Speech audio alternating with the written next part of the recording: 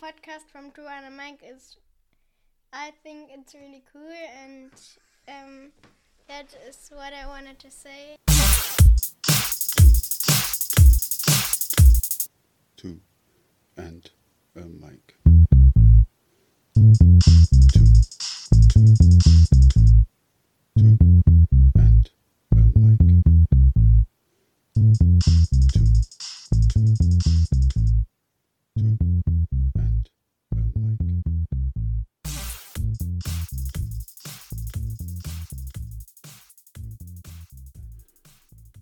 Reading Chekhov is like reading one's own diary at times. The language is abundantly familiar, the spoken word easy to understand, and the sway and flow of the story is almost like hearing a favourite uncle retell a tale for the 100th time. You know where it's going, and every possible variation has already been played out, but you listen anyway because, well, he's your favourite uncle. With Chekhov, that sense of familiarity doesn't diminish the tale at all.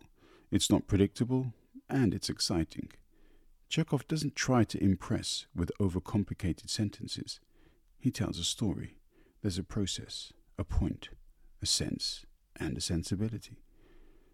If you have any thoughts you'd like to share about Chekhov, another podcast, or anything at all, come and find me on Twitter at 2andamike1. Enjoy. The Lottery Ticket by Anton Pavlovich Chekhov, 1860 to 1904. Ivan Dmitrich, a middle-class man who lived with his family on an income of 1,200 a year and was very well satisfied with his lot, sat down on the sofa after supper and began reading the newspaper. "I forgot to look at the newspaper today," said his wife to him as she cleared the table. "Look and see whether the list of drawings is there." "Yes, it is," said Ivan Dmitrich. "But hasn't your ticket lapsed?"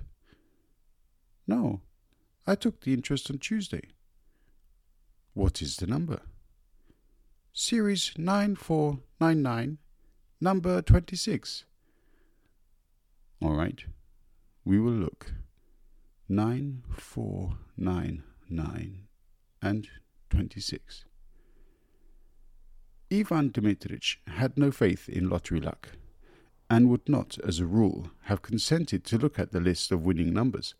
But now, as he had nothing else to do, and as the newspaper was before his eyes, he passed his finger downwards along the column of numbers, and immediately, as though in mockery of his scepticism, no further than the second line from the top, his eye was caught by the figure 9499.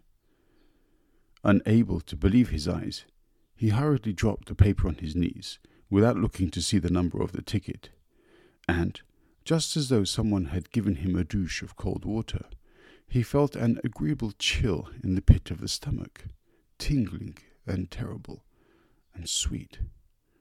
"Masha, 9499 is there," he said, in a hollow voice. His wife looked at his astonished and panic-stricken face, and realized that he was not joking. 9499? she asked, turning pale and dropping the folded tablecloth on the table. Yes, it really is there."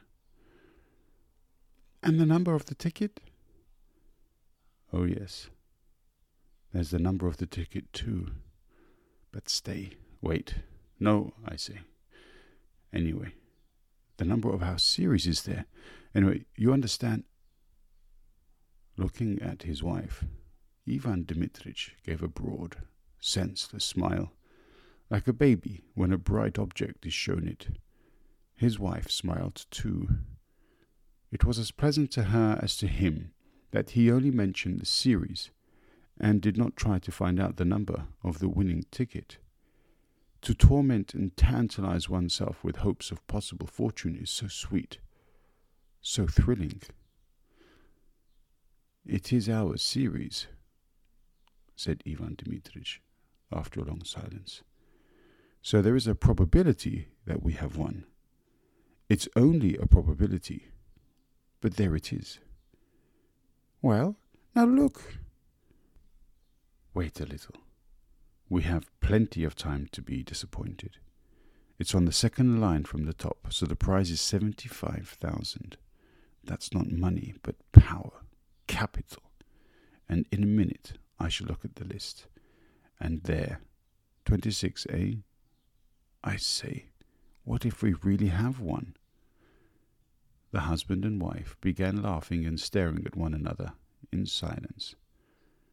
The possibility of winning bewildered them. They could not have said, could not have dreamed what they both needed that 75,000 for, what they would buy, where they would go. They thought only of the figures 9499 and 75,000, and pictured them in their imagination, while somehow they could not think of the happiness itself, which was so possible.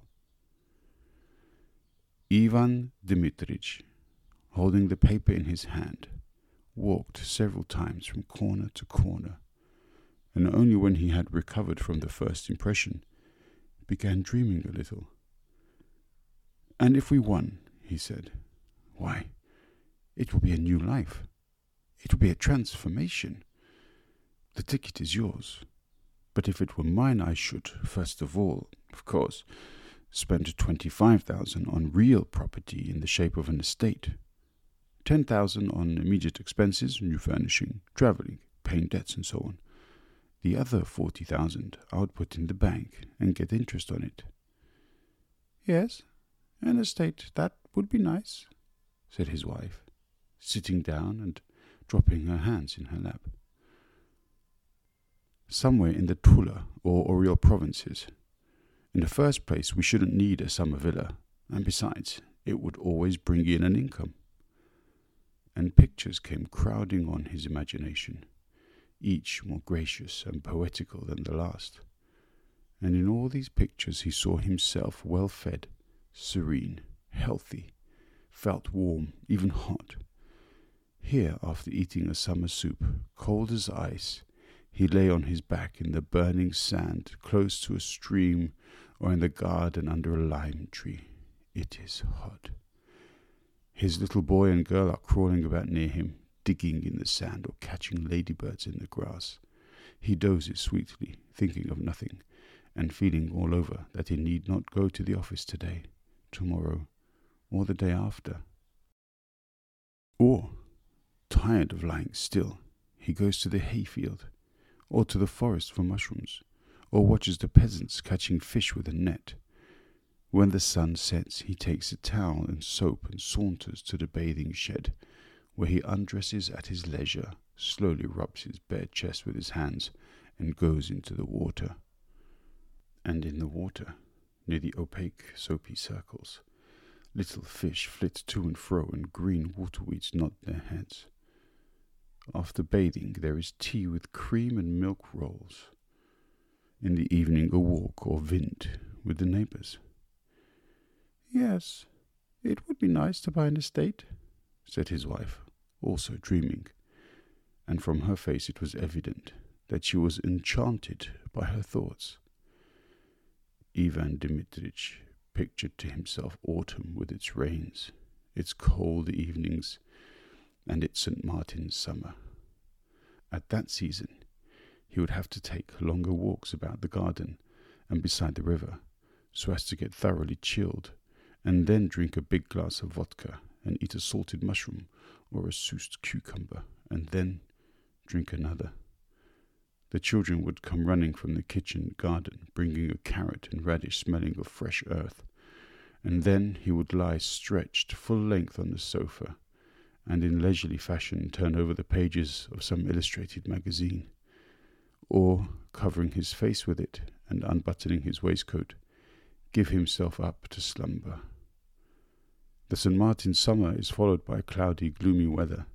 It rains day and night. The bare trees weep. The wind is damp and cold. The dogs, the horses, the fowls, all are wet, depressed, downcast. There is nowhere to walk. One can't go out for days together. one has to pace up and down the room, looking despondently at the grey window. It is dreary. Ivan Dmitrich stopped and looked at his wife. "I should go abroad, you know, Masha," he said. And he began thinking how nice it would be in late autumn to go abroad somewhere, to the south of France, to Italy, to India. "I should certainly go abroad too," his wife said. "But look at the number of the ticket." Wait. He walked about the room and went on thinking. It occurred to him, what if his wife really did go abroad? It is pleasant to travel alone, or in the society of light, careless women who live in the present, and not such as think and talk all the journey about nothing but their children, sigh and tremble with dismay over every farthing. Ivan Dmitrich imagined his wife in the train with a multitude of parcels, baskets and bags. She would be sighing over something, complaining that the train made her head ache, that she had spent so much money. At the stations, he would continually be having to run for boiling water, bread and butter. She wouldn't have dinner because of its being too dear. She would begrudge me every farthing, he thought, with a glance at his wife. The lottery ticket is hers, not mine. Besides, what is the use of her going abroad? What does she want there? She would shut herself up in the hotel and not let me out of her sight, I know.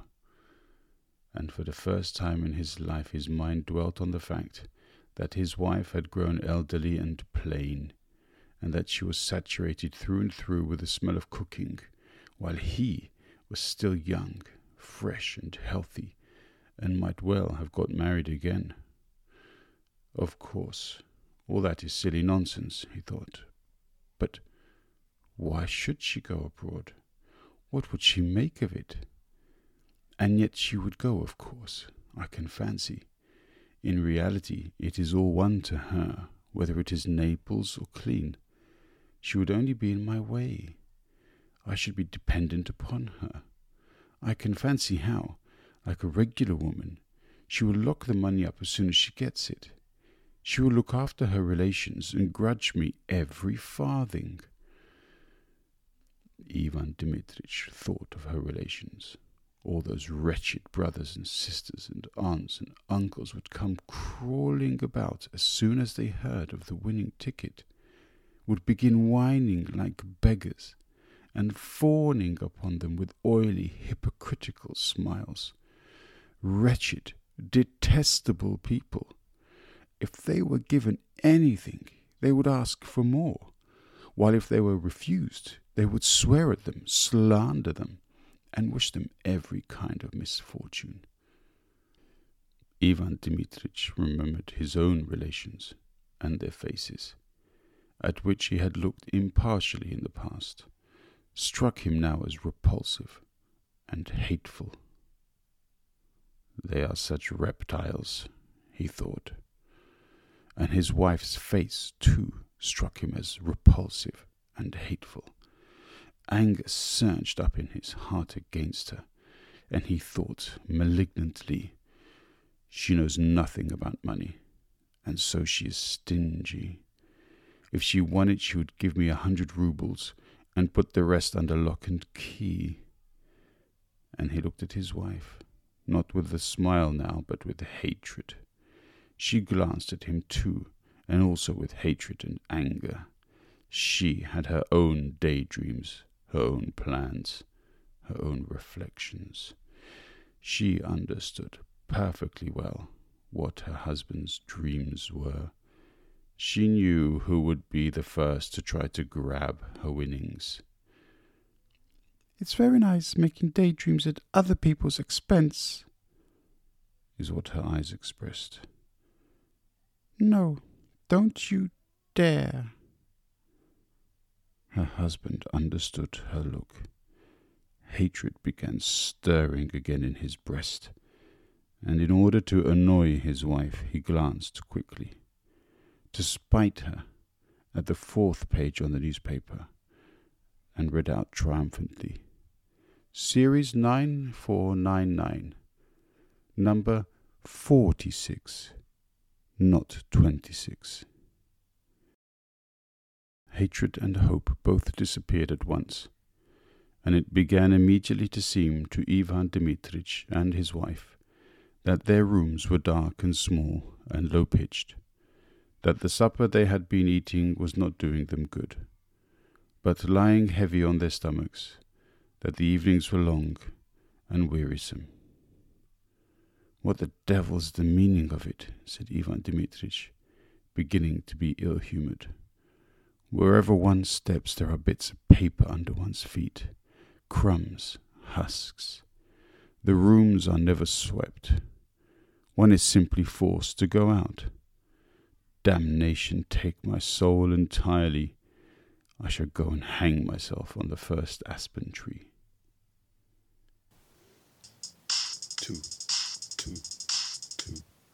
Two, and a mic.